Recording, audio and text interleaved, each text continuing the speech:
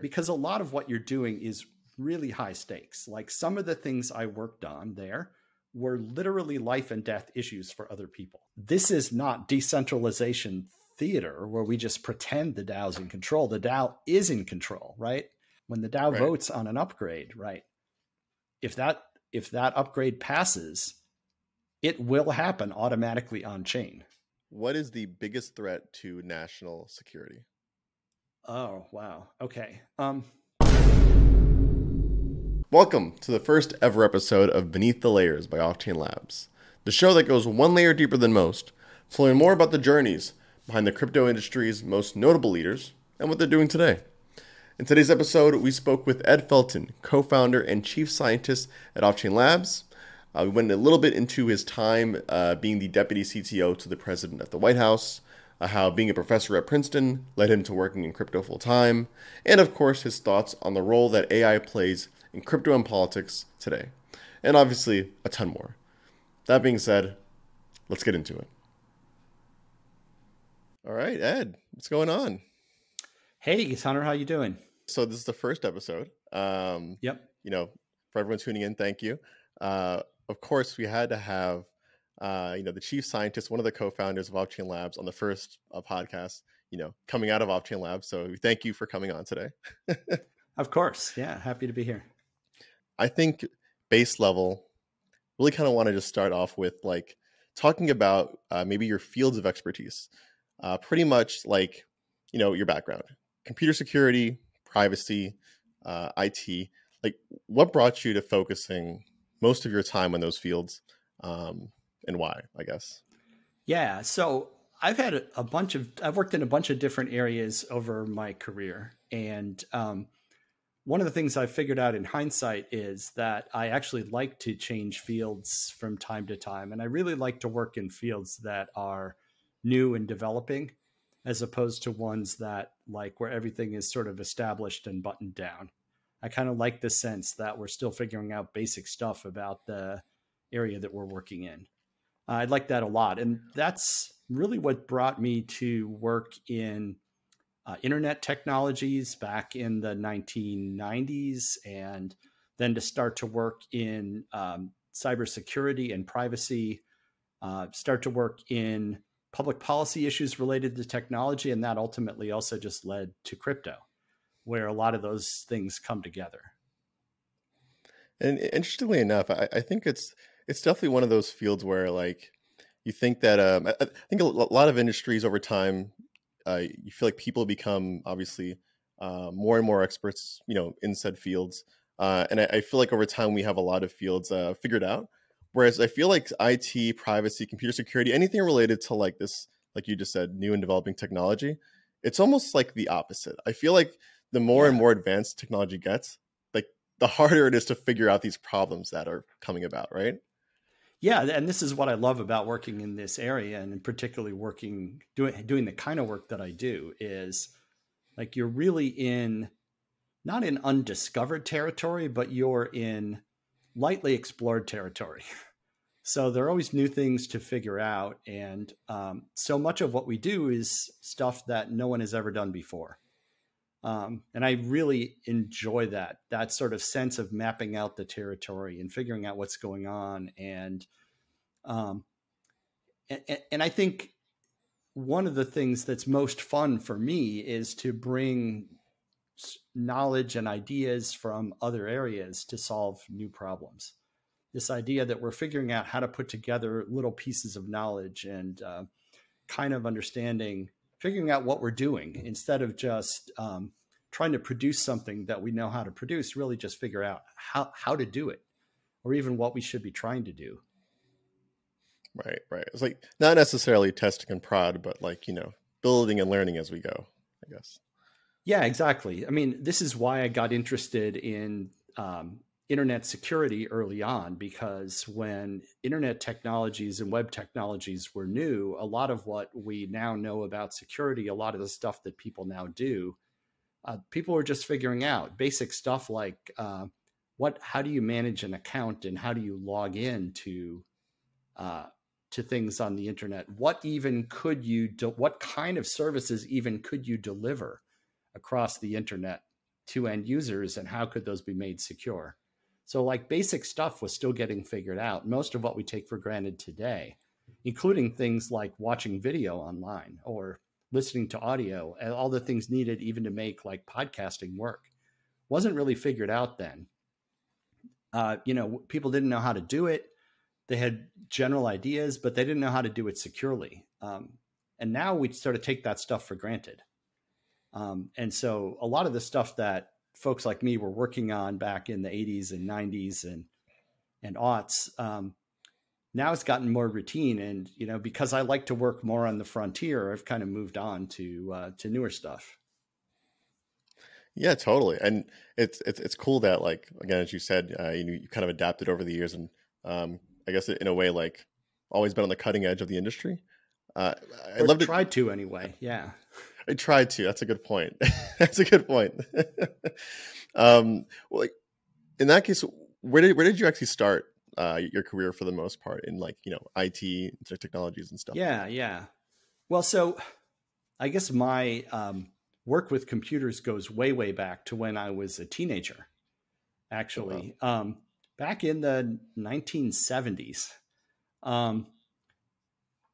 Just playing around. So back then we had one of the first Apple II computers in our home when I was growing up. And back then, if you wanted to have a computer game, you had to write it yourself. There weren't even really at that point there wasn't much in the way of commercial software for personal computers. And so it really was sort of a hands-on programming, exploring kind of experience right from the beginning. So I enjoyed sort of playing around with computers, writing code, trying to see what you could do, even from back then. So then eventually I went off to college. My idea was I'm going to become a scientist. I studied physics as an undergraduate. But I kind of knew even by the end of, I kind of knew even by the end of my degree that I enjoyed doing things with computers more.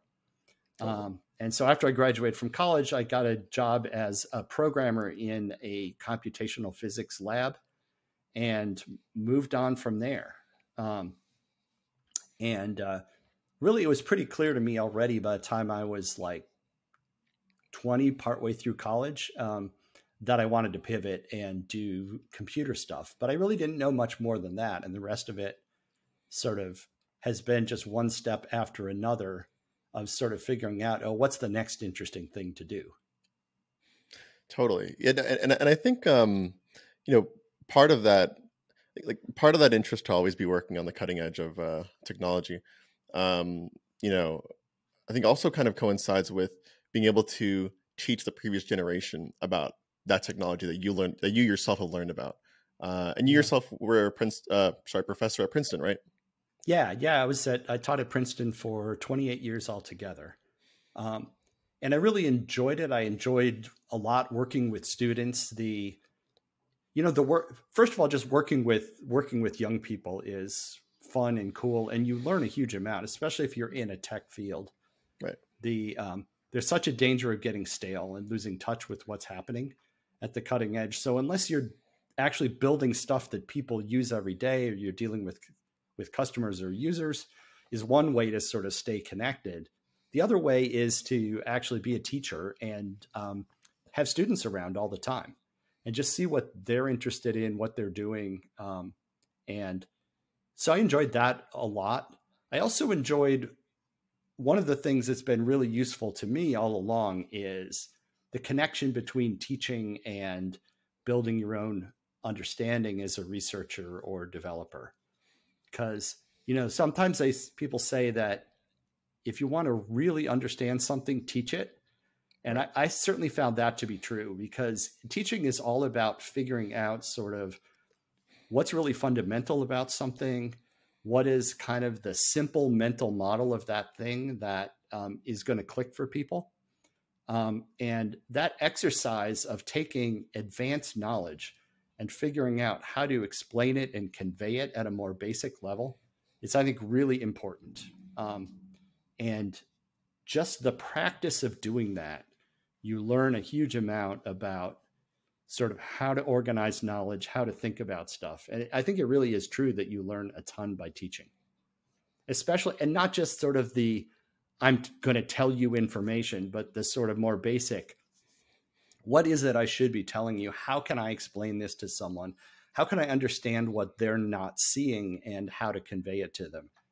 You sort of really have to understand something in a much more thorough way in order to teach it. It's also true of writing about technology. I think I've done a tremendous amount of writing over my career, and I think that's also really useful as a thinking tool. Totally. No, yeah, and I think it's I'm sure what also helps is having, actually interested students, right? Those that are Oh yeah.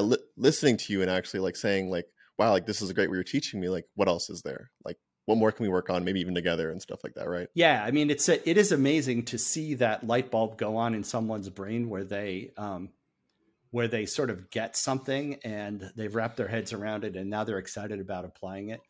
Absolutely, yeah. And you certainly get that a lot in teaching. If you're doing it right, you get that, and I found that to be like incredibly rewarding. Not only to see that happen, but then to be able to work with those people as they like. It's like sort of in a sports analogy. You can imagine someone who is carrying the ball in whatever sport it is, and suddenly they like see a big open field in front of them, and they just like go racing into it. There's that sense. That's a great analogy. That happening. Yeah. I mean, because I think it's true in research a lot, especially in academic research, where you're almost heading for the hardest problems. Right. That, you spend a lot of time grinding, and you spend a lot of time where you don't feel like you're making progress. And then all of a sudden you can really surge forward. And there is that sense that you've sort of had a breakthrough and it's so exciting and you're going to race forward. And like after the fact, you tell a story about it. If you like read some research paper, it's like, it's told as a story about kind of inevitable forward progress. We did this thing and it logically led to the next thing, and that logically led to the next thing. And we just marched from one to the other. But actually what happened usually is you wandered around all over the place and you got stuck and you got frustrated. And then suddenly you had a breakthrough. And then afterward, you kind of make up a story about how you would have done it if you knew everything from the beginning. But like that process of figuring stuff out, I think is, I really enjoy, even, and in some ways, even just the part of it where you're really grinding and not seeming to make progress. Right. Yeah. It's almost like a magical kind of combination of like needing to have like product market fit, consumer interest, obviously the tech, kind of down and research down. But like it's in a way, I'm sure like there's also like a small part of luck in there, whatever that means, I guess, in this industry. There is luck for sure. Yeah, I mean, luck plays a big role in it. And I think a lot of success in areas like this feels like luck. I also think, though, that there are various sayings about this, but one of my favorite ones comes from an old baseball person who said, the harder I work, the luckier I get. Right. The idea being that a lot of what you're doing, I think, when you're doing the grinding is you're creating opportunities to get lucky. Totally. Right. And that's kind of the idea, right? The harder you work and the smarter you work, the more you have opportunities to get lucky. And at some point, what you hope is that you expose yourself to enough opportunities to get lucky. And that's like one of the advices people give if you're writing. If you're stuck, just like get out a piece of paper and write anything, or a piece of paper in the old days. Nowadays, open up a window and just like write anything. Don't care if it's terrible. Don't care if it's on topic. Same kind of thing. If you're stuck in some like technical research area, just start building something. Just like get some momentum towards something and like give yourself a chance to discover something you didn't expect. Well, but then when you get a thing, just like when you get a valuable thing, just like really run with it. Like push all your chips in on that thing for a while. once you found something that's really good. Very true. And you know, I think to go back a little bit to you know, of course, you being a professor at Princeton, and you know, having interested students, that kind of happened to you at some point. No, you know, obviously the off-chain labs today. If you want, you can Well, talk the about it. story of Go for Arbitrum, sure. it. Yeah. I mean, it's a good example, actually. It's a good example of like a combination of thinking for a long time about like basic challenges in how to Right. do smart contracts. So like the story of the birth of Arbitrum basically was, you know, I started doing research in blockchain tech in maybe 2012. Um, and at a certain point, I got really excited about the idea of smart contracts, that this was something which could take what was what I previously thought about as being like a way of something like Bitcoin, where you had this token or currency, and people could move it around. You could have that like these sorts of financial transactions. But the idea that this would become a platform where people could build applications that could do literally almost anything, and do that on this kind of shared virtual computer, Right. that I like got really excited about that. Thought at the time, I think it was obvious to a lot of people, me being one of them, that that this was going to be a big deal. Um, but you know, as a person who is always analyzing technology, thinking about how to build it and so on, the limitation around scalability, this how much could you do on a smart contract enabled blockchain, you know, that seemed like a really important problem to work on. And so it's a problem I started sort of grinding on at some point, sort of thinking about different ways that you could do it. And through a lot of, and so anyway, I worked on this problem for a while. A bunch of students worked on a very early version of Arbitrum as a course project. And then this weird opportunity came along. I got invited to go work at the White House for a couple of years. And you're not going to say no to that, right? And I didn't. Not. So I went off and I worked at the White House for a couple of years. And on January 20th of 2017, we all got pushed out the door, and a bunch of new people were coming in to work at the White House. And I turned back into an academic. And so I was sitting there sort of a little bit shell-shocked from and trying to sort of decompress after working at the White House, which is a super intense place to work. Exciting, but like really unlike anything else. And while I was trying to figure out what to... a little bit? Oh, absolutely. Sure. There's definitely a couple of things. Like, so the hardest part, by the way, with getting this set up was like figuring out what to talk about first. Because Arbitrum was multiple places in your life, and you were kind of coming in and out of it. It was in some ways kind of lucky.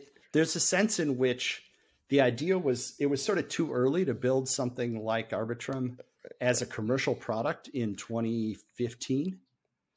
The market wasn't ready for it. The problem that it solved was not really even a problem yet, because Ethereum didn't have the kind of use. Right. I think it wasn't even ahead of its time. Well, so when we started the work on Arbitrum, Ethereum wasn't out yet. So, you know, there's a sense in which we needed to wait if we were going to scale Ethereum, for Ethereum to get a certain amount of critical mass. And when we started the company to build Arbitrum, Off-Chain Labs, part of our big thesis was that scalability and transaction costs were going to be a major pain point for Ethereum users. And even then, even in 2018, early 2019, it was not everyone accepted that as being true or as being inevitable. So yeah, I mean, there's a sense in which the early Arbitrum was kind of too early it was ahead of the need. But anyway, you know, I got invited to work at the White House, and working at the White House is something you do if you're invited. So I did. And that 2-year hiatus turned out to be actually maybe lucky in a way. But I don't know, maybe the idea would have just sort of sat unrealized. Because what caused me to pick it back up is after I came back, turned back into an academic, is one day these two PhD students, Harry and Stephen, came into my office at Princeton. And they said, "Hey, remember that Arbitrum thing? We think that's cool. Let's do that again." And that's what kind of got the thing restarted and got us to. And at that time, we really focused on, okay, we have this good core idea. How can we turn it into something more like a complete system? And that sort of was the rebirth of Arbitrum. And, that's what led to everything really, right? Because we did the academic research, and then eventually Harry and Stephen and I co-founded Off-Chain Labs to build it. And, and it went from there. That, by the way, was not the first time in my career when like a couple of students had just walked into my office and said, "Hey, you want to do this thing?" And I said, yes. And it became a major turning point in my in my career. The earlier one, that's what got me to, yeah. So something very similar happened back in the 90s, which got me working on security and privacy in the first place. Again, two PhD students, in that case, Dan Wallach and Drew Dean, came into my office one day and said, "Hey, we've been working on this idea that there might be security issues in web browsers as they sort of start to turn into a platform for delivering applications.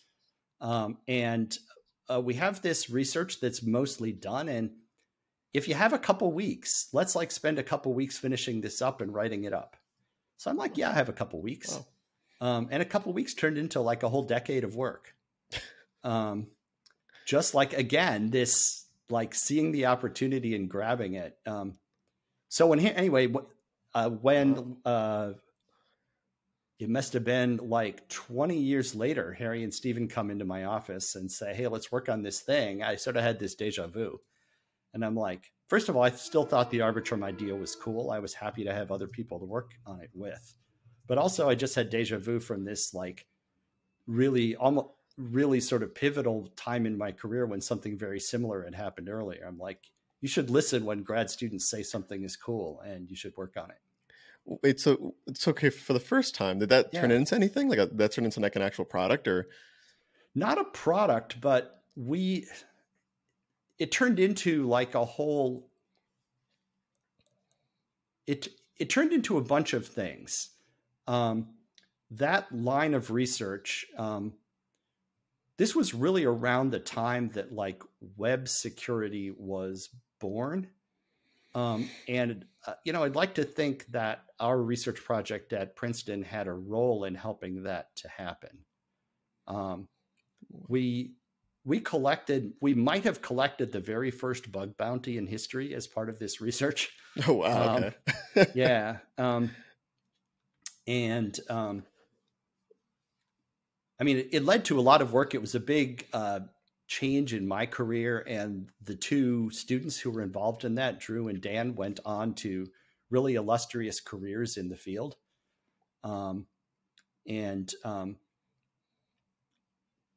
So it didn't lead to products. So one of the interesting things about doing academic research is that some of the work that you do can turn into a specific product.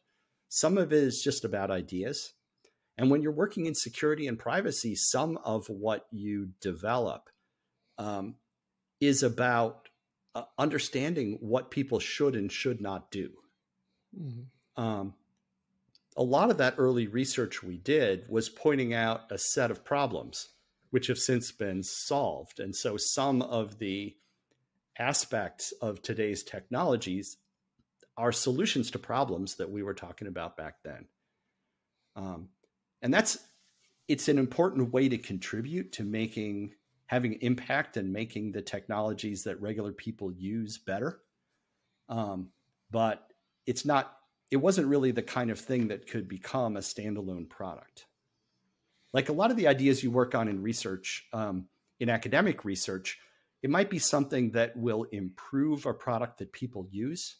So like if we came up with a better way to some improvement to building, let's say, operating systems, it's not like we would create our own new operating system that would compete with Windows and Mac OS and Linux, right? The ideas that we came up with would eventually get incorporated into those systems and get used.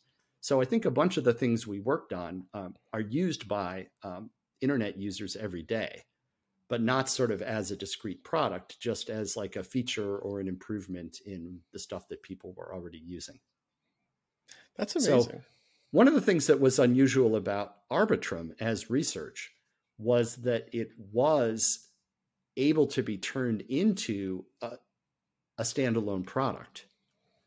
And that was partly because the area that we were working in was so new. Right.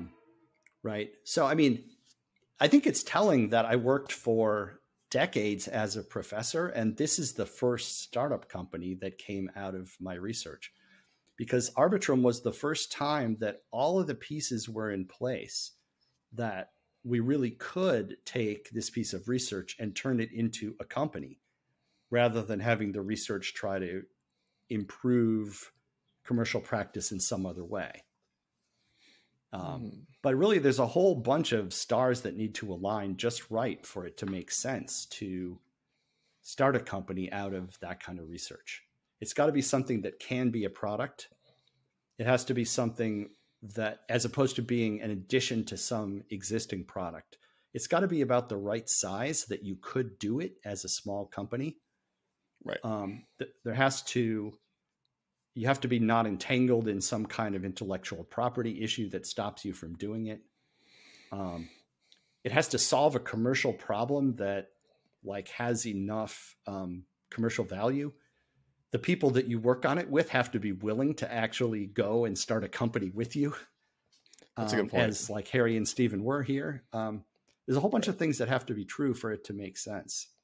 To take that product, take that research and deliver its impact to people through a new company.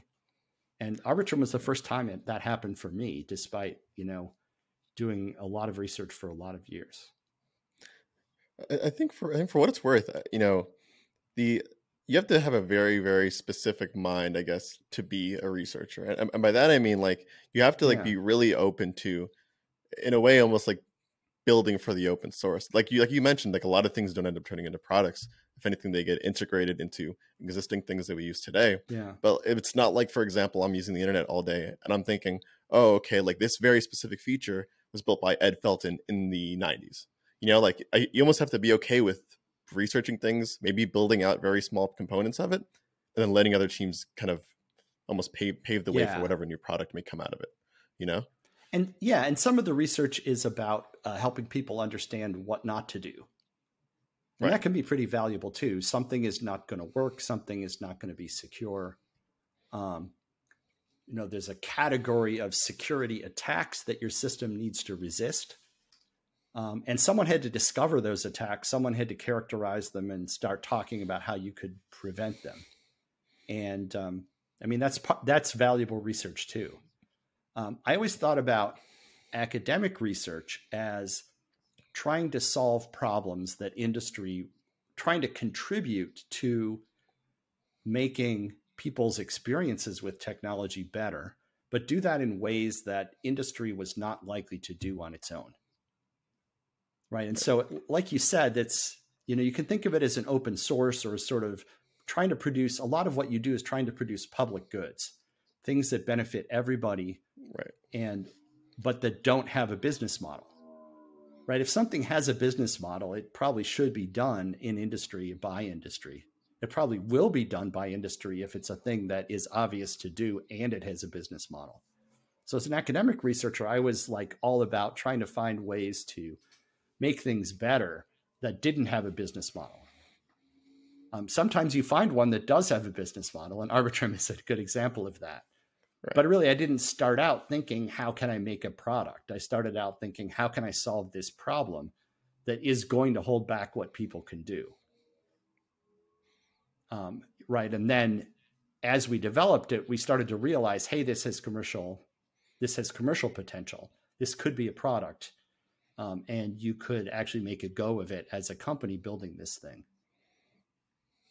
Totally. So I want to touch on a couple experiences that you may have had within the time that you've been teaching, and I guess some even in between the times. The first one I wanted to see if I could kind of scratch your brain about is the FTC. So I think a lot of people know you worked at the White House, by the way, and you mentioned that earlier on. But I don't think a lot of people realized you worked at the FTC early on. I did first, yeah.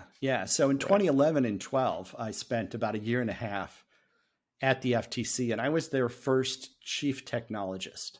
So the FTC, as we like to say, it's a small but mighty agency. Definitely small, often at its best mighty. And it has two jobs. One job is consumer protection. So a big part of that is actually going after people who do scams. There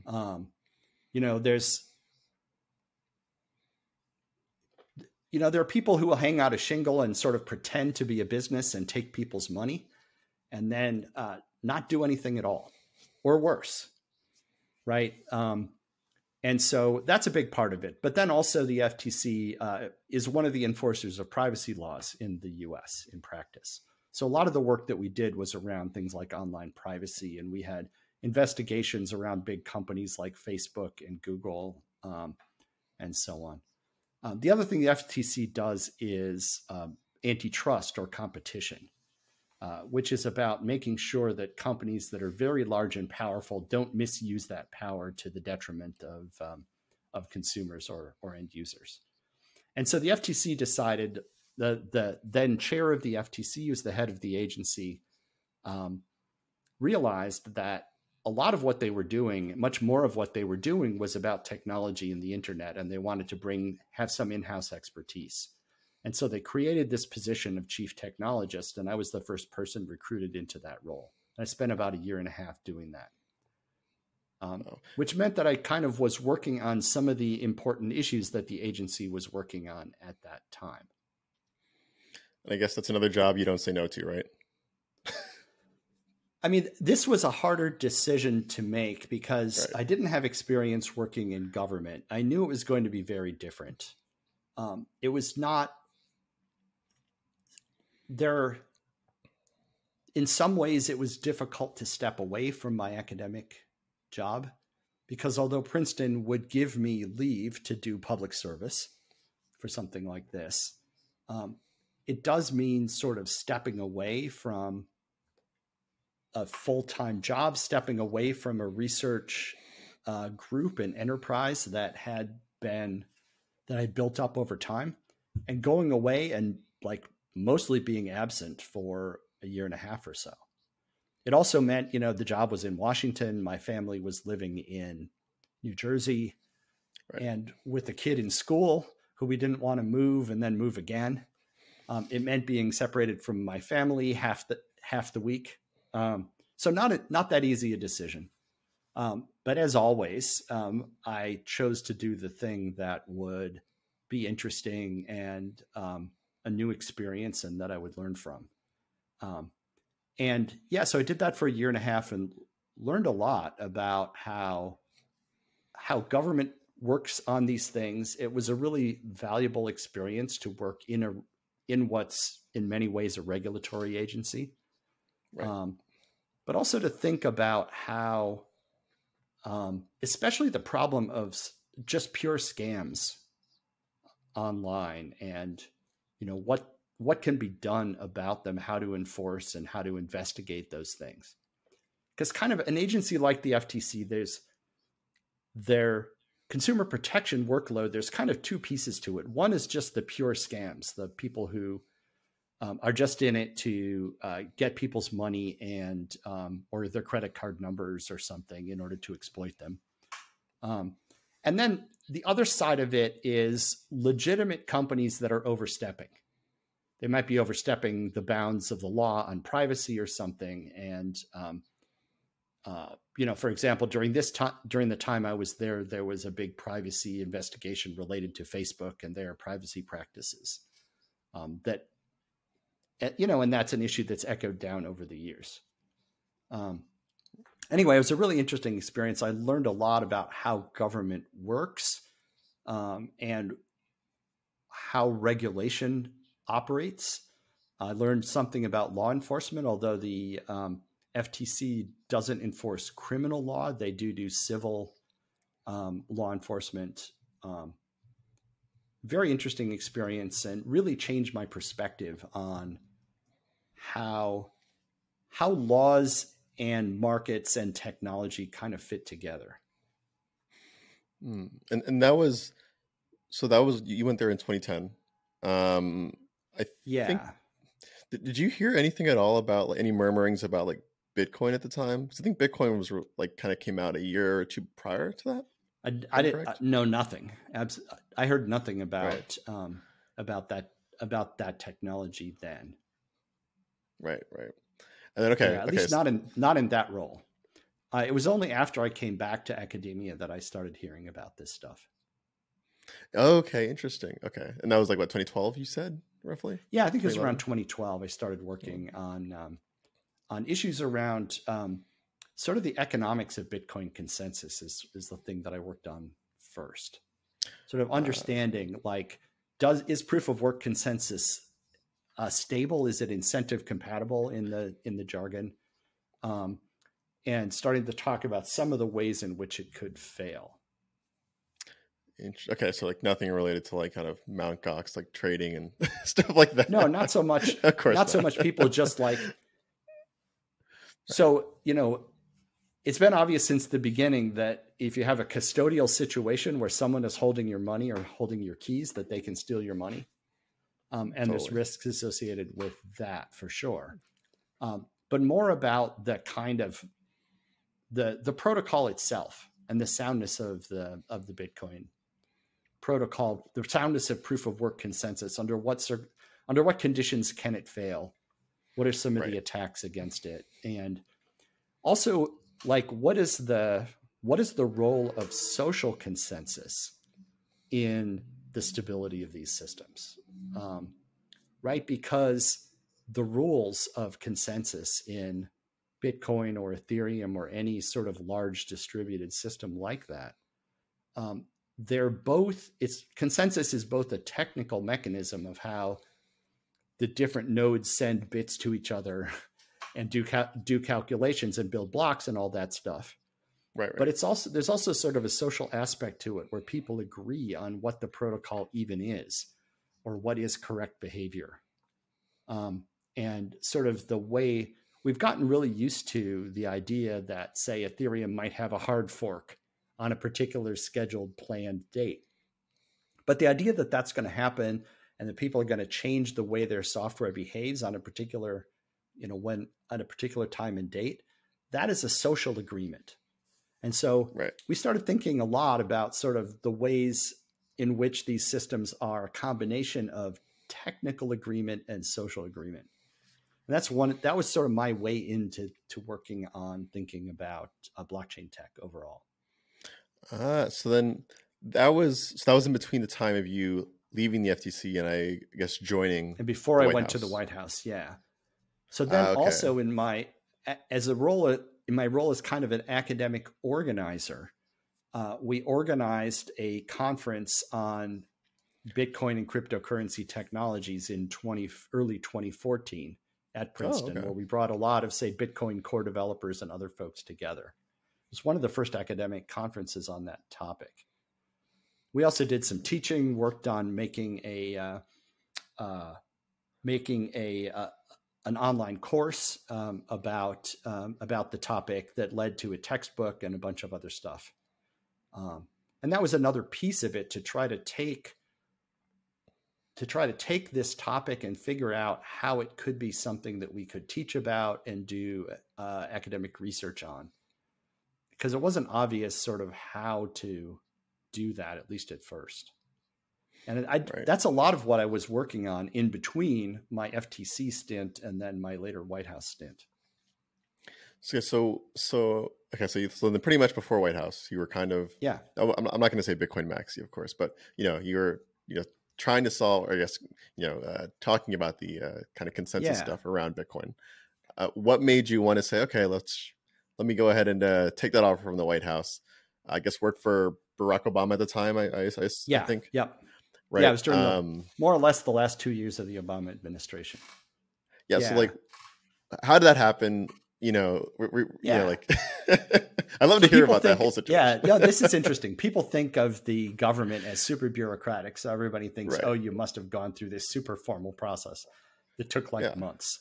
Now, here's how it actually happened. So I was part of a group of computer scientists who wrote a kind of white paper on encryption policy that we, because we were worried about some of the things we were hearing from the government, and we wanted to kind of talk to people in the administration at the time to about our views on this and why we thought they should be careful not to try to clamp down on end-to-end encryption. So there's a group of us computer scientists who kind of wrote this white paper, and we asked for a meeting with some White House staff. And so we got this meeting, and so we go in and we have a meeting with a bunch of White House people on one side of the table and us on the other side of the table, and very useful, serious conversation. Afterward, I was talking to one of the White House staff people there who I knew, and he's like, "Hey, you want to go to lunch?" And so I'm like, "Sure, okay, I'll go to lunch. We can catch up." This is a person who I'd known over the years, hadn't worked with really closely, but had sort of crossed paths with a bunch. And it's the kind of person who I would have lunch with if we were both in the same place. So I'm like, sure, go to lunch. So, over lunch at some point, during this conversation, he says, "Hey, is there any chance that you would be interested in coming to work here?" And I'm like, boy. Well, I am due for a sabbatical. Yeah, let me think about that. So he's like, yeah, okay, yeah, we'll think about that as well. We'll see if maybe we can make something work. So I go back to Princeton the next day, as I remember it, or anyway, very soon afterward, we exchange emails. Yeah, there's some interest on both sides. And he's like, well, can you come for a job interview? And I'm like, well, my schedule is really packed. The only day I could come is tomorrow. But I doubt that'll work for you. And he's like, well, we can make that work. So making him work on your time. It's a power move. I mean, I kind of had to. At that time, it wasn't like there was a job offer or anything. It seemed like it was probably not likely to happen. But yeah, I'll come and do an interview. So I come almost right away for an interview, and spend the day meeting people there. And I have lunch with the person who would be my boss there, and the conversations go pretty well, and it's kind of interesting. And so afterwards, I go back to Princeton, and there's a little bit more back and forth, and we decide basically informally that there's mutual interest. So the thing to note is it's 5 or 6 days since the first conversation, and I've already interviewed, and they've already sort of informally decided that they would like to have me join, and I've informally decided that I want to come. Very fast and entirely informal. Then, if you're going to work at the White House, you have to be background checked by the FBI. And that takes a while. That takes over a month. So we went from this very fast sort of informal, yeah, we're all interested. We've talked about it. I have some understanding of what I might work on, what my role might be. And then we pretty much decide we want to do it on both sides. And then there's a lot of process after that.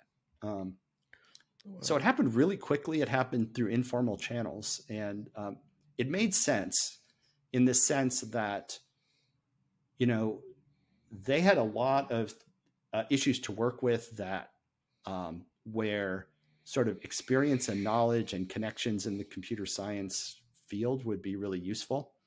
And I was interested and was due for a sabbatical leave. So I could step away from what I was doing at Princeton. It just made a lot of sense on both sides. And it happened really quickly. Wow. Yeah. So like 6 weeks later, I like showed up and got my badge, basically, and just started Wow. working. Okay. Yeah. So what were like the interactions like over there? I mean, like were you in the kind of position where like, president had something that needed to be solved from like I guess like a technical perspective? He kind of looked over at you and like gave you the nod kind of thing, or like Well, yeah. I mean, so the White House staff is like 1,000 people ish. okay, So it's pretty okay, big. And it's not like I saw the president every day. Um, but they did have a lot of things going on. A lot of so the government is really big, and it has a very, very broad mission. And a lot of those things, and the White House staff is kind of, well, so one thing, right? One thing that was true about the job role I had was that I didn't have any power over anyone. My job was to help make the people sort of at the top of the White House hierarchy as smart and effective as they could be on the topics where I knew stuff. Right. okay, So my job is to make the president and the chief of staff and sort of their teams smarter and better on the topics that where I knew stuff. And that involved a bunch of things. So let me just give you like a sample of the kind of things that we would work on. So at that time, the government was developing, the Department of Transportation was developing a policy on self-driving vehicles. okay. And so, they were doing a big study. There were various standards and regulations that they were talking about and guidance documents. And so one of the things I worked on was to work with those teams and to be part of the sort of liaison or connection between the White House team and the Department of Transportation as they worked on those things. Right. And so I brought particular things to the table, which is that I could do deeper dives on the sort of, AI machine learning technology involved there, on questions of technical feasibility. So there's stuff like that. I worked on some issues. I worked a bunch on encryption policy. I worked some on a bunch of national security issues related to where technology was important. And that included some things around counterterrorism and a bunch of other things like that. Some of it was helping people understand what's going on in some security areas. Sort of my connections and background in cybersecurity and privacy became important. So they decide there was a bunch of work around a national commission and a sort of policy initiative to try to beef up security in the cybersecurity in the government and across sort of the whole U.S. And I played a role in that, again, as one part of a team working on that.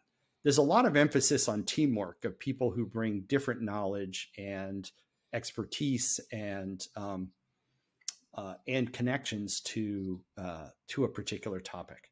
So one of the things I didn't fully appreciate before I worked there is how many different actually useful angles the government has on particular issues. So one of the biggest things I worked on was AI and machine learning, and I was kind of helping to drive a national policy initiative in that area. And one of the things I was doing was working on a sort of report or sort of national strategy document on that and trying to work on making sure that the text for that got produced and also shepherding it through the review process. So it's amazing how many different parts of the technology of the government have some skin in the game about machine learning. So like the Department of Interior, the National Park Service, they actually care a lot about certain things.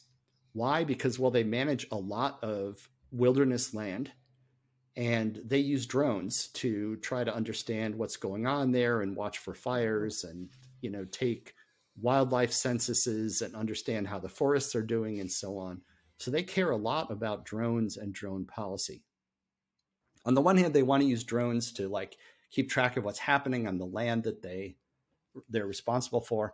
On the other hand, they also want to keep tourists from doing really stupid things with drones in national parks and injuring each other or, or damaging something. And so the Department of Interior, the National Park Service cares about drone policy. You wouldn't think it, but they do. It's random. It's you would never know, Yeah. No, that makes sense. So when we worked on this national policy document for AI and machine learning, there were, if I remember correctly, 45 different parts of the government that had edits and review and ultimately had to sign off on what we were saying. And this is everything from, the Department of Education, which cares about uses of this technology in education, to the military cares a lot about arms control considerations around autonomous weapons. That's a scary and super important topic. Right. Just so many things going on. So a couple things that were unusual about the White House job among any job I've ever had. The pace and the sheer number of things going on was unlike anything I've ever seen. Really? Yeah. Partly because the number of important things that need to be reviewed by the White House team is really large and the team is relatively small.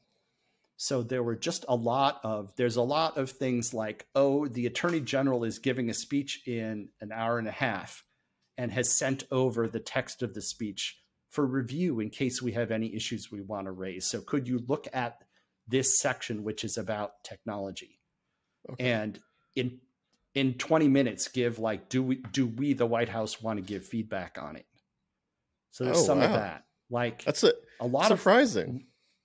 Really short. And it's not I get to edit the Attorney General's speech, but right. I might look at the text and see, do we have an issue we want to raise? Is there anything that he's going to say that might be crosswise with some other policy thing going on? Is there anything that any other part of the government is doing that he might want to take into consideration that I might know about? So, there's some of that sort of stuff.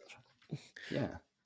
Definitely not to interrupt you there, but would you consider that things actually move quicker than they look, internally than they do on the outside? Because I feel when people talk about government, they say everything's very bureaucratic, everything moves very slowly, but maybe that, it's just the wrong point of view that we're looking at it from. Yeah. So there's some things that are supposed to move slowly and do. Fair enough. Passing new laws, that moves slowly. A lot of things move slowly, but a lot of things happen on a really fast pace. A lot of what happens is done informally. A lot of it is, can you vet this thing? Some of it has to do with the news cycle. So to give you another example, I might get to work one day when I'm working at the White House, and overnight there was some kind of security breach at some company. I mean, who knows what, but it's something that might have affected a lot of people. So the White House press secretary is going to do his daily press briefing, at some point. I forget what time it was, 12:30 or 1 o'clock or something. And he might get a question about it.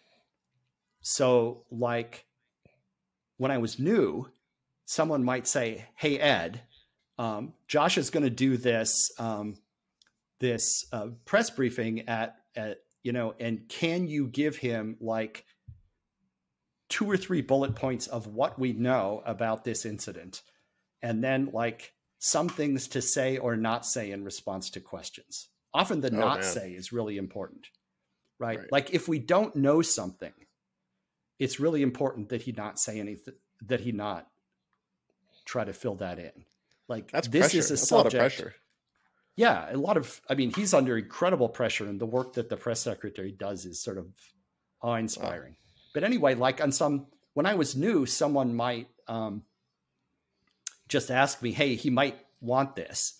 But also, once I had a little more experience, I was like, oh, this thing happened overnight. I should like prepare this like quarter page sort of capsule briefing thing about it because someone internally is going to want to know. Right. Right. And so a lot of it is responding to events. Some of it is coordination across different parts of the government. A lot of business is done informally. There's a lot of preparation for important things. There's a lot of, so it was like the never ending giant ever growing to-do list. And then like my calendar when I was there was always like almost all day is like one at all times, one meeting plus like two other meetings that I said no to. That's right. Just like the nature of it. The amount of stuff going on is enormous. The other thing that's different about that job is high stakes, right? Sure. Because a lot of what you're doing is really high stakes. Like some of the things I worked on there were literally life and death issues for other people. Yeah. Right? You're talking about something like counterterrorism. This is serious stuff, really serious stuff, right? People die and disasters happen. People's lives are ruined. And of course, and then, there's super important civil liberties issues around what the government does to protect against terrorism as well. So there's a lot of really high stakes stuff. One of the other thing that people there worry about is what is going to happen in the very worst case, right? If there were to be another 9/11 or something even worse, these are the people who would be in charge of dealing with it. And so right. People are thinking about these things and there's contingency planning. And so you think about things that are incredibly high stakes, much more so than any other job I've ever been in. Even things like economic policy, right? Very high stakes, good economic policy versus bad economic policy. That means, tens of thousands, hundreds of thousands of people losing their jobs or not, right? Super high stakes stuff for a lot of people. Yeah. Right. And that's just like a constant. That's just like a constant there. There's this sense that what you're working on is incredibly important and in ways that no other job I've ever had really has ever had stakes like that.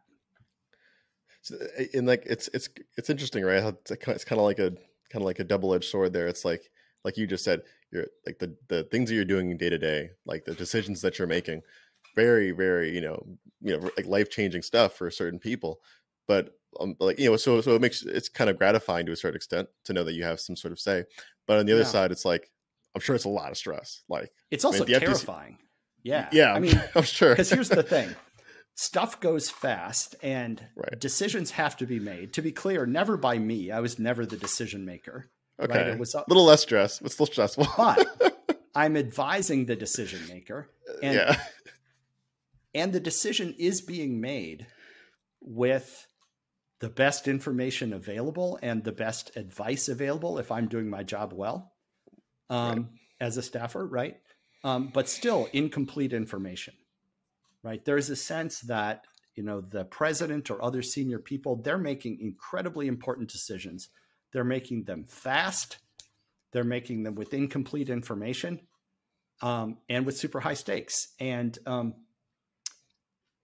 if I do my job well versus poorly, they might make that decision better, right? So it's not my decision. On the other hand, I feel a sense of responsibility for making sure that that's done as well as it can be. And a lot of people there have these jobs or these roles where it's super high stakes. And you have to make peace with that. The idea that I'm going to give my best advice, I'm going to get the best information I can. It's never going to be complete. Right. I'm going to feel like it's not enough. And I have to just make peace with the idea that I'm going to do my best, and that, that someone has to do this job, and I'm a pretty good person for it. I'm going to give my best work, and that has to be good enough. So do you think then maybe that, that coupled with, whatever else kind of gave you that push to, maybe move out of the White House and into, I guess, what would be Arbitrum today? Yeah, well, so I knew from the beginning, when I went to work in the Obama White House, he was in his second term. There is no third term. That's a good point. And so yeah. I knew that on January 20th, 2017, my job was going to be over and I was going to go back to Princeton. Right. That was kind of understood from the beginning, that it was a time limited thing. And that's what happened is I went back, and like, I was a little bit kind of dazed and confused, and decompressing after the White House job, which was super intense.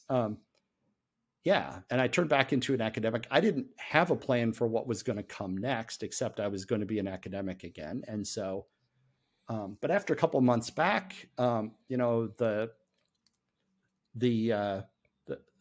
thing that's now sort of off-chain labs or Arbitrum legend, Harry and Stephen coming to my office and saying, let's work on this together. Right.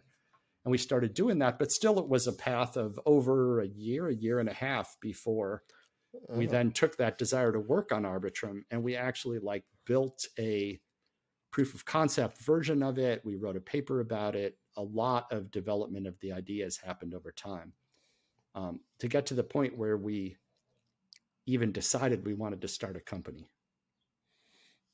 Totally. And I think, just knowing that the whole idea kind of, I should say the initial idea came about in 2015. Fast forward 2-3 years later. 2014. Okay, never mind. Yep. That's fine. I feel like every time we talk, it's like another year before. You guys had the idea of scaling for a long time ago, before obviously it came into production. But my question here is, why scale Ethereum? Why not? Why Ethereum Bitcoin and why not something else? Yeah. Yeah. I mean, there's some technical reasoning there too, but yeah, why Ethereum?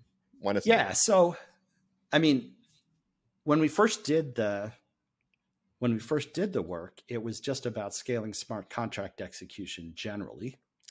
And right. The academic version of Arbitrum, we made a big deal about how the technology was sort of agnostic as to what the layer one underneath it was. And that this was one of the strengths of the technology, that you could take the Arbitrum method and do it on top of any layer one. But then when we wanted to turn it into a product, obviously a product needs to be built on some chain. And at that point we looked around and we looked at sort of what existed that met our technical needs. And then among the things that met our technical needs, we wanted a system that we thought was robust, that had the right kind of community, and the sort of developer interest that was there. And Ethereum really stood out. There wasn't anything else really like Ethereum in terms of the ambition that Ethereum had, and the community that it had was really just stood out above everything else. So we decided right away, we want to build this thing on top of Ethereum. And there was a lot of research, a lot of work we had to do to figure out how to build it on top of Ethereum, and then how to make it Ethereum compatible. That combination of being built on Ethereum and the chain itself being compatible with Ethereum was really powerful. And I think we saw it early on that it would be, but we didn't. But we had to do a lot of work to figure out how to actually make that real, how to actually build that. Wow. And I guess at the time there was, if I'm correct, there weren't that many different solutions out there to scaling Ethereum, was there? No, not really. People talked about state channels and plasma. And early on, right. Actually, a lot of people would ask us, all right, are you doing state channels or are you doing plasma? And they get confused when we said, no, it's some third thing. It's a third thing. Right. Because the concept of rollups didn't really, not only the concept wasn't really out there, and the term didn't exist yet. So what we were doing was different from those things. And they're both pretty limited.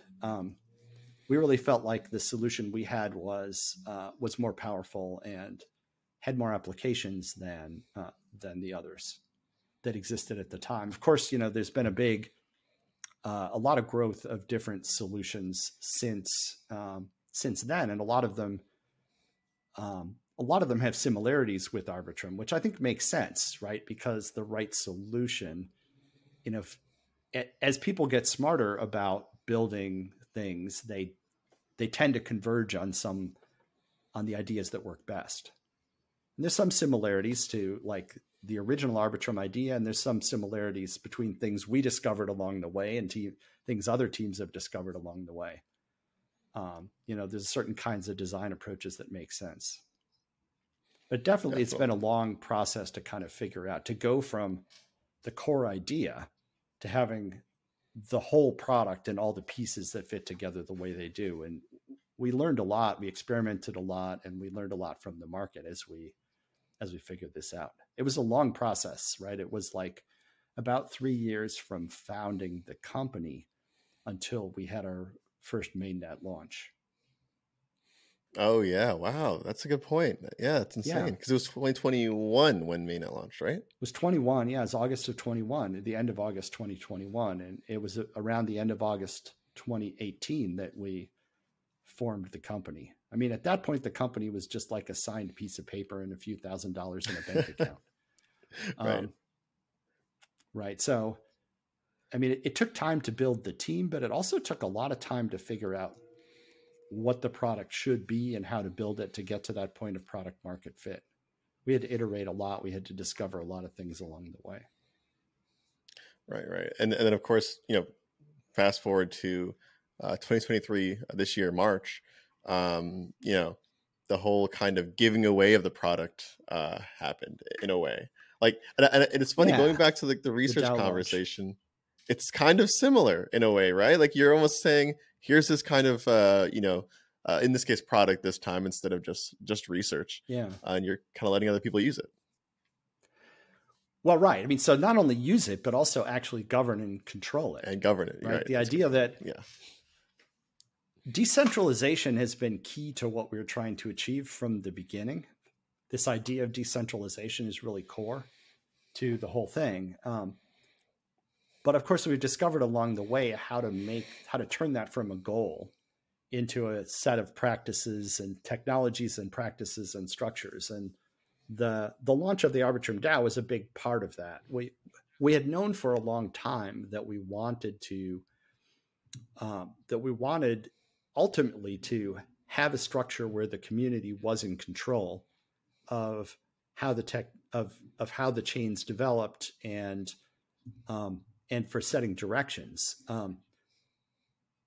But just as with developing the core technology, it took quite some time to figure out, to go from having that as a goal to actually figuring out what were all the structures needed to make that real, and then actually, seeing that created. So it's something we've been aiming toward for a long time, but obviously super happy to have seen it happen and to have seen the interest and the sense of ownership that people in the DAO have taken in what's going on. One of the things you worry about with the launch of something like community governance is that people just shrug and ignore not it. Care, and, right? Not care. Yeah. And we see a lot of engagement. We see people really talking about what they would like to see and how they'd like things to go. And that's really exciting. Obviously, it's super early days, but I think it's a really important step. And like I said, one that we had been hoping to take for a long time. Wow. So then with that big step then out of the way, I'm sure like a lot of the kind of research and stuff happening behind the scenes at Offchain Labs has kind of shifted a little bit too. Like what are you working on nowadays at Offchain? Yeah, there's a bunch of things going on. One of the big changes, of course, is that now that the DAO is in control of what happens on the Arbitrum 1, Arbitrum Nova chains, or any other chains they launch, right? It's going to be the DAO's decision what gets launched. Right. but we're still, we're going on, we're doing research trying to understand how to build better roll-up systems, and to, and there's a bunch of different areas. One area we're really looking at is sort of core protocol, where we've been trying to understand, and we've published some about this, trying to understand what is the best roll up or settlement protocol that we can come up with that has the lowest cost in the. I mean, the optimistic protocols already have fantastically low cost in the happy case, but looking at trying to drive down the cost in the unhappy case or the case where there's a dispute, trying to make sure. So that's one important area. And there's some big advances in the roll up or challenge protocol that we're going to be talking about publicly pretty soon. So that's one important area. There's a whole bunch of important areas around the sort of pricing and economics of the operation of the chain. It's super important for efficient operation that that people are paying, that users are paying fees that line up with the costs that they're imposing on the system, and making sure that the sort of the fee, that there is a fee model available that's sustainable over time is quite important. We're looking a lot at, we've been looking for a long time at issues around the sequencer and decentralized sequencing, as well as transaction ordering policies. We've been looking a lot. People have talked a lot about, is the first come, first serve transaction ordering policy that the sequencer uses, is that the right way? Or is there a way that more efficiently manages the issues around MEV? Been looking a lot at that stuff.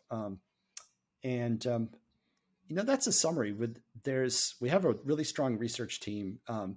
There's, of course, also research going on related to layer one, because the Prism team is now part of Off-Chain Labs, and they've been super involved. Those folks have been super involved in layer one research around how to make Ethereum itself more robust and more efficient, and so on. So there's a huge amount going on in the research team.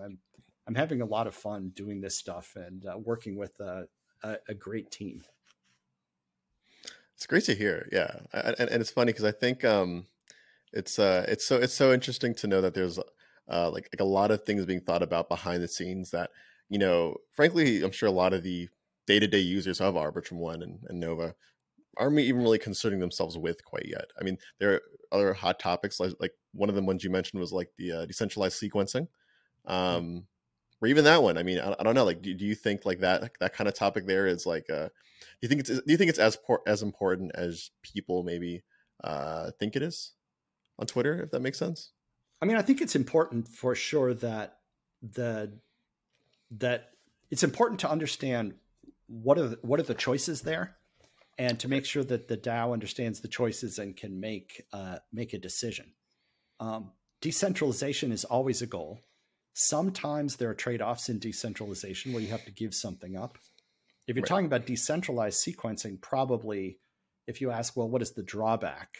To the extent there is one, it might have to do with the response time or the sort of latency. The question of like, how can you decentralize the sequencing process while still keeping the things that people really like about Arbitrum sequencing now? One is that it's really fast. Two is that it protects people against things like front running and other kinds of sort of unfair extractive practices. You want to make sure that when you decentralize, that you don't give those things up. Or if you have to give up some, like make the delay a little bit longer, that you minimize that, and that the DAO's making an informed decision about what the options are. And we're really trying to, as a research team, and I know there are lots of other teams out there in the community also who are thinking about and working on these topics. Our Off-Chain Labs team, we're trying to understand those issues as best we can, and we'll be communicating the results and our best thinking about this to feed into the community discussion about but ultimately it's going to be the community that decides what happens on the public Arbitrum chains. Totally. Yeah, no, and I think that's got to be like one of the coolest things. It's coolest things, but also like a tiny bit scary, right? Like it's like that one per like I mean, there's like there's Yeah. definitely a percentage chance where it's like the DAO says, you know what, we don't think that's important, and just doesn't, let's say, include whatever upgrade it is, Yeah. right? If it's not important to the DAO, then it shouldn't be happening on the DAO chain. I mean, it's that simple. We That's not, it. Yeah. this is not decentralization theater where we just pretend the DAO's in control. The DAO is in control, right? Not only does the DAO vote on all of these things, but Arbitrum has on-chain actuation of what the DAO votes. That is, when the DAO is voting on a software upgrade, if they vote yes, that governance contract will do the upgrade directly. It's not like the DAO's not voting to tell some multisig to do a thing. When the DAO Right. votes on an upgrade, right? If that upgrade passes, it will happen automatically on chain. So yeah, it's a real thing. But of course, this is what we wanted to happen, right? It's been the goal to actually turn over control to the community. And as long as the DAO democracy process is reflecting the interests and needs and goals of the community, then I'm happy. That's beautiful. I mean, by the way, on the other hand, it doesn't really matter if I'm happy, right? The DAO's in charge. Point. It's going to do what it's going to do. From a research standpoint, though, we're trying to figure out we're trying to answer these questions, understand what are the trade-offs, what are the best options available. But it's exciting. I came from an academic research world where we worked on problems that were important and that were going to have impact on the world, but usually in an indirect way and over time.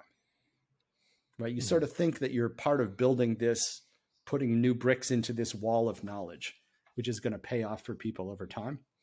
And I absolutely believe that the work that computer science academic researchers does do that, and it pays off huge for everyone.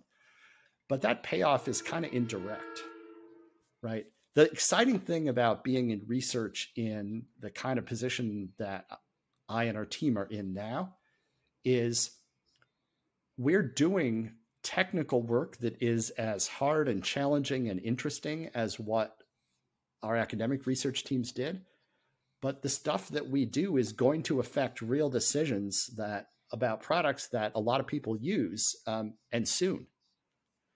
And that connection, that closer connection to practice and to the impact on real people is super exciting. And it's a different kind of motivation for research than I've had before, but I also find it really fun and exciting and gratifying to be working in this kind of way.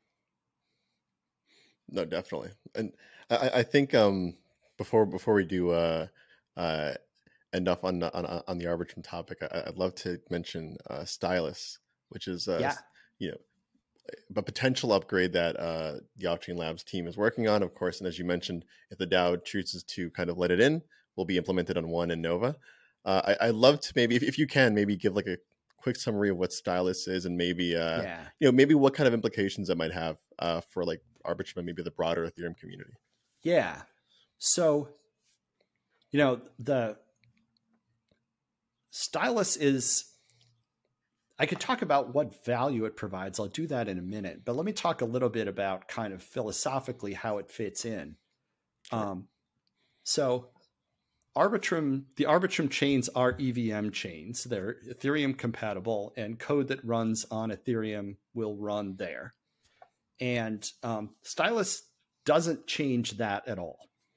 So, but what Stylus does is it lets a developer write their smart contract code in almost any language they like, almost any programming language that they can compile to WebAssembly or WASM. Now, almost every language that people would want to use, C, C++, Rust, et cetera, can be compiled to WASM. So what Stylus lets you do is take a piece of, is write a smart contract in whatever language you like, compile it to WASM, and then you can deploy it onto an Arbitrum chain. And what's cool about this is this contract that you've deployed is a first-class citizen. It's running on the same chain with Solidity or EVM contracts. You can call it in the same way. It understands all of the same types of transactions. It can interact with Solidity contracts, and the Solidity contracts won't even know they're talking to a stylus contract. So it's another way of writing a smart contract that runs seamlessly on the same chain. So it's EVM plus. That is, it supports the Ethereum virtual machine, the Arbitrum chain that has stylus added, assuming that you add stylus to your chain. It supports the EVM, but it also supports more because it gives you more ways to write your contract. So why might you want to write a contract in some other language? Well, for one thing, people like lots of different programming languages. Solidity is not the best tool for everything. A lot of other languages have a lot of advantages.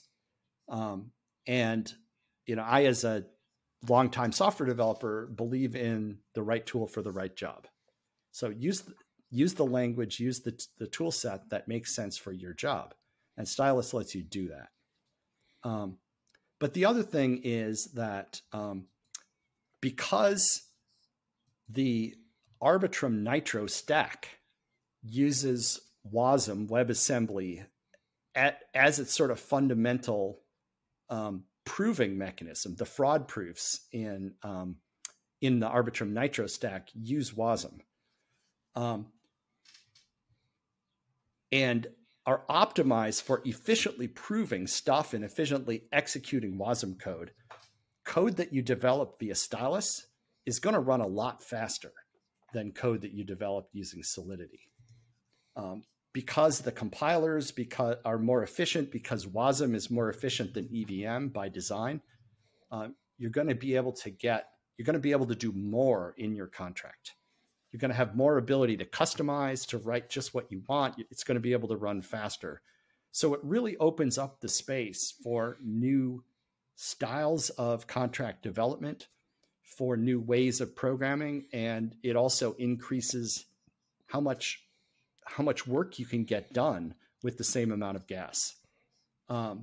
So I think it opens up a ton of opportunities. And like I said, it's completely backward compatible, and Stylus contracts and Solidity or EVM contracts will operate side by side seamlessly with each other.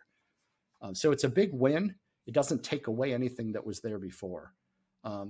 And so this will be available as an upgrade to any Arbitrum chain. So the DAO will be able to decide whether to apply it to Arbitrum 1, to Arbitrum Nova. Anyone who's launching their own L3 chain using Arbitrum Orbit, you'll be free to use it as well. And if I were launching an L3 chain, I would for sure include Stylus. I think it opens up a lot of opportunities. So it's a really exciting and fundamental change and improvement in what you can do on an Arbitrum chain. And I'm really excited to see what people are going to do with Stylus. Definitely. And I think even adding on to that, I feel like it's just going to be like being able to like literally expand the Ethereum community, like by pretty much including all the people that, as you mentioned, didn't care to learn about Solidity in the past, right? Or maybe they didn't care to learn about Solidity. Maybe they need some property that some other language like Rust has. Right. Maybe they want to take some existing code that was written for some other system. They want to have some legacy library that they include in their contract, which is they have some library written in C++, say that they feel like they need to use. You can actually do that, right? You're not locked out by the need to port everything over to Solidity if you have existing code. So it opens up a ton of opportunities and does it in a way that doesn't take anything away from the user experience or the developer experience. It's purely additive thing. And that's kind of the EVM plus philosophy, that will support everything in EVM and will support more. Awesome.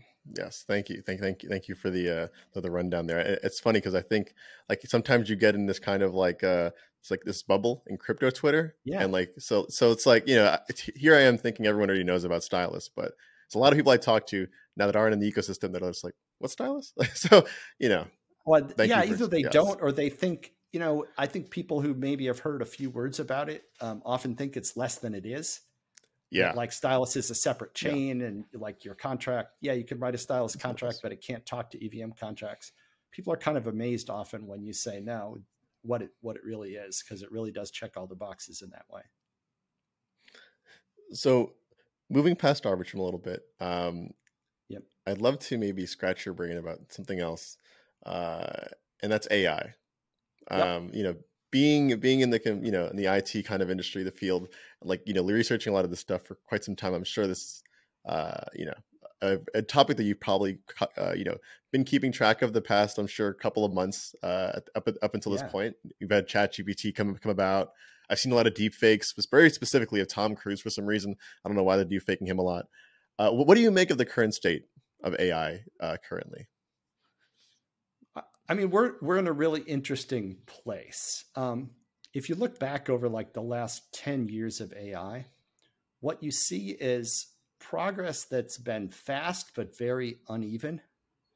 AI Mm, gets much, much better at some things and doesn't get better at some other things. And it's often unpredictable, right? The big to do right now is over these large language models, things like ChatGPT, and all of the capabilities they seem to have that you wouldn't have expected. Um, the advances in the technology are constantly surprising us. Um, but still, the technology, I think one of the lessons is that it's not like AI is one thing and that one thing is just improving. Like there's like a single bar on the bar graph that just gets bigger and bigger. I sort of think of AI capability as like a forest of different like bars of different heights that measure how good AI is at all kinds of different things.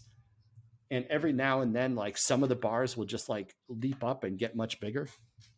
Um, but it's clear that it's really transformative. There's a bunch of lessons. One is progress has been fast but uneven. I think another thing is that, and surprising, but another thing is that over and over, people have said, well, AI can do this thing, but this right. other thing, this is like uniquely human and AI is not going to be able to figure out how to do it. And then, AI systems just like learn to do those things. AI will never be able to um,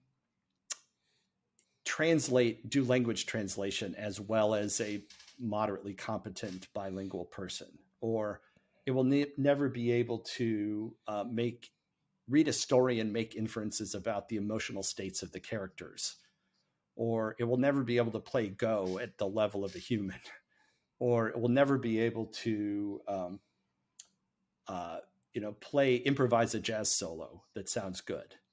Um, Right. and time and again, these systems are able to most of the time do these things. They also have huge problems and limits and blind spots that were that are there as well. Um, but huge impact. One of the things I worked on, and I worked on this a ton at the White House on AI and machine learning. Like I said before, one of the big issues here is the impact on jobs. And I think this is a really interesting one. People are afraid that AI is going to take all the jobs, which I don't think is the case. What I think is true is that a lot of jobs will change a lot so that the skills you need to do the job are different than they were before. Right. Some jobs will get destroyed, some jobs will get created, but there's going to be a lot more change in the job market, both more jobs created, more jobs destroyed, but also the idea that you start doing a job when you're, at some stage in your career, and that job is like 5 years, 10 years, 15 years later is the same. as it was. I think that's not the case at all, right? Technology in general, and AI is just going to accelerate this, is changing what kind of skills you need to have, what sort of things you do all day in a lot of different jobs. So, and this change it opens a lot of opportunities, but also it causes a lot of pain and friction. One of my big takeaways from working with some really great economists in the White House on these issues around jobs is that turbulence and change in the job market causes a lot of pain for a lot of people. And our economy already has a lot of job turbulence in it. A lot of people, a lot of jobs destroyed, a lot of jobs created. A lot of people are insecure, feel insecure in the jobs they're in. And that causes a lot of real trouble and pain for people. So I think it's going to be a big issue. It's going to be a bumpy ride as AI is affecting sort of how we do stuff. And I worry more about the turbulence during the transition than I do even about the end state.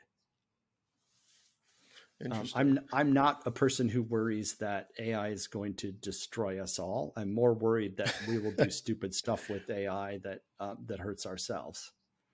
Maybe in a really serious way, right? But I think I'm less worried about machine intelligence than I am about like people doing dumb things with a very powerful tool. Like, are we at all worried, like, you know, in any way about like kind of Boston Dynamics with their robots, somehow integrating AI with that? That seems a little scary. I'm not going to lie to you. I mean, yeah, I think we should be scared and paying close attention to issues around automated weapons.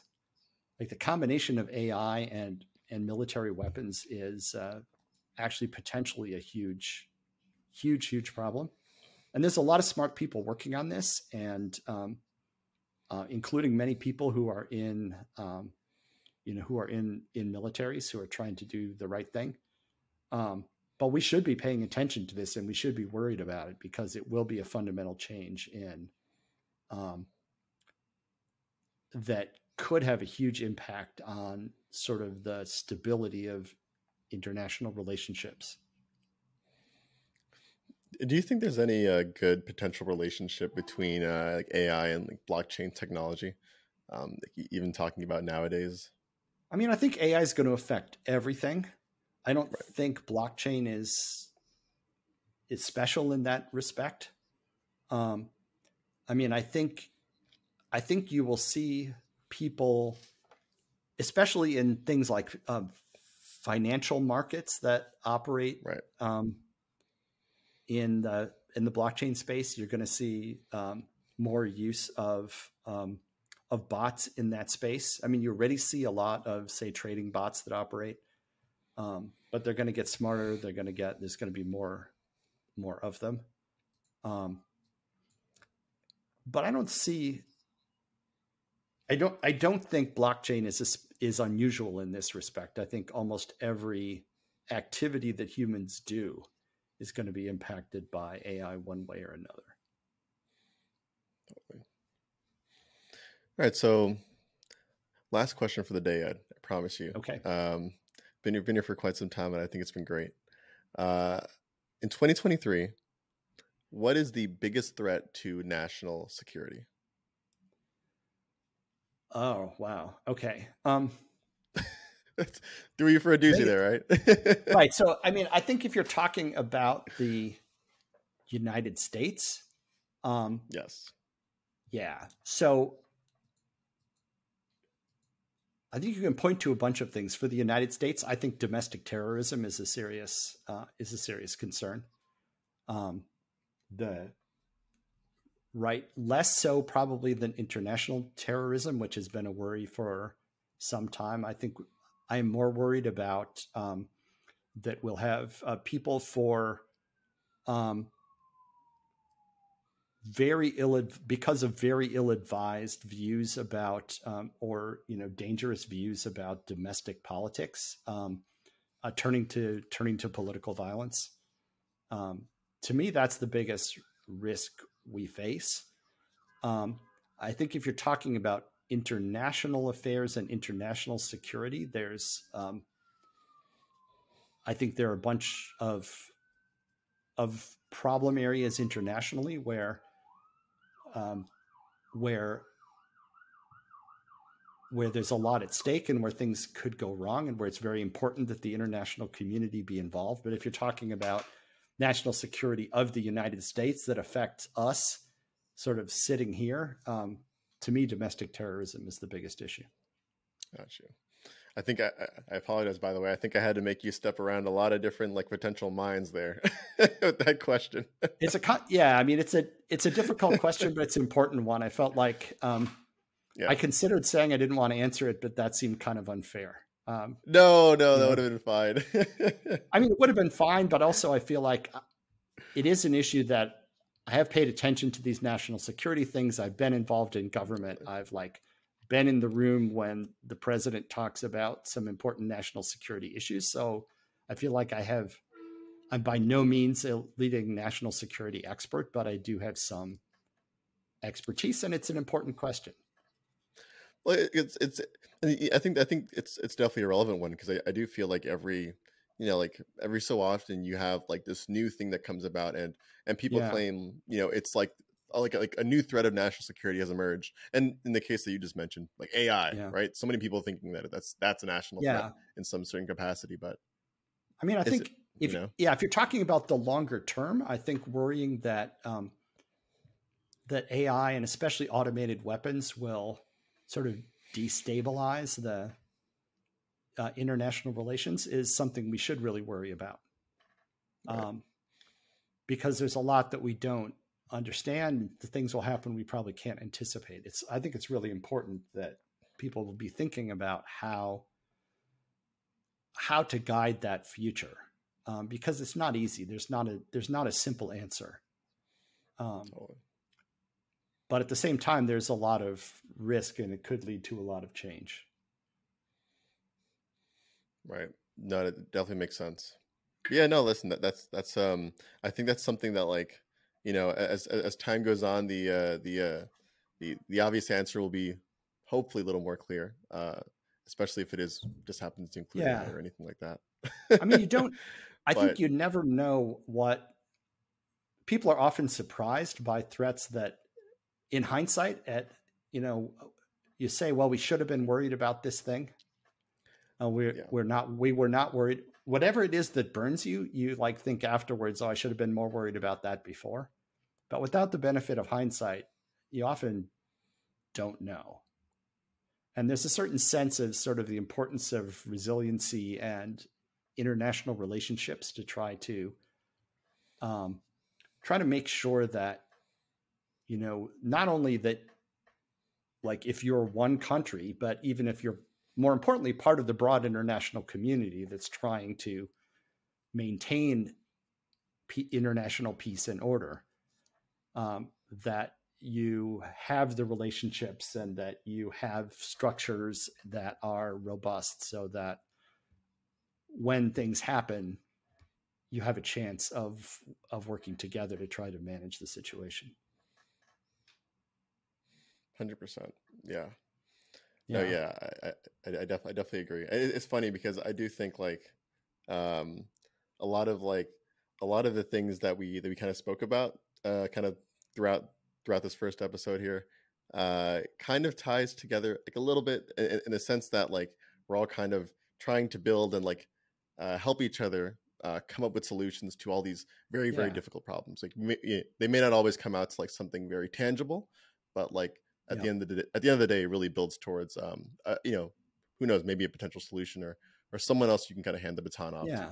I mean, we're trying to, and I think there's, for sure, this idea that we're trying to build a way to live together and to interact in a way that is fair and safe for people, and that lets people thrive. That's hard to do, right?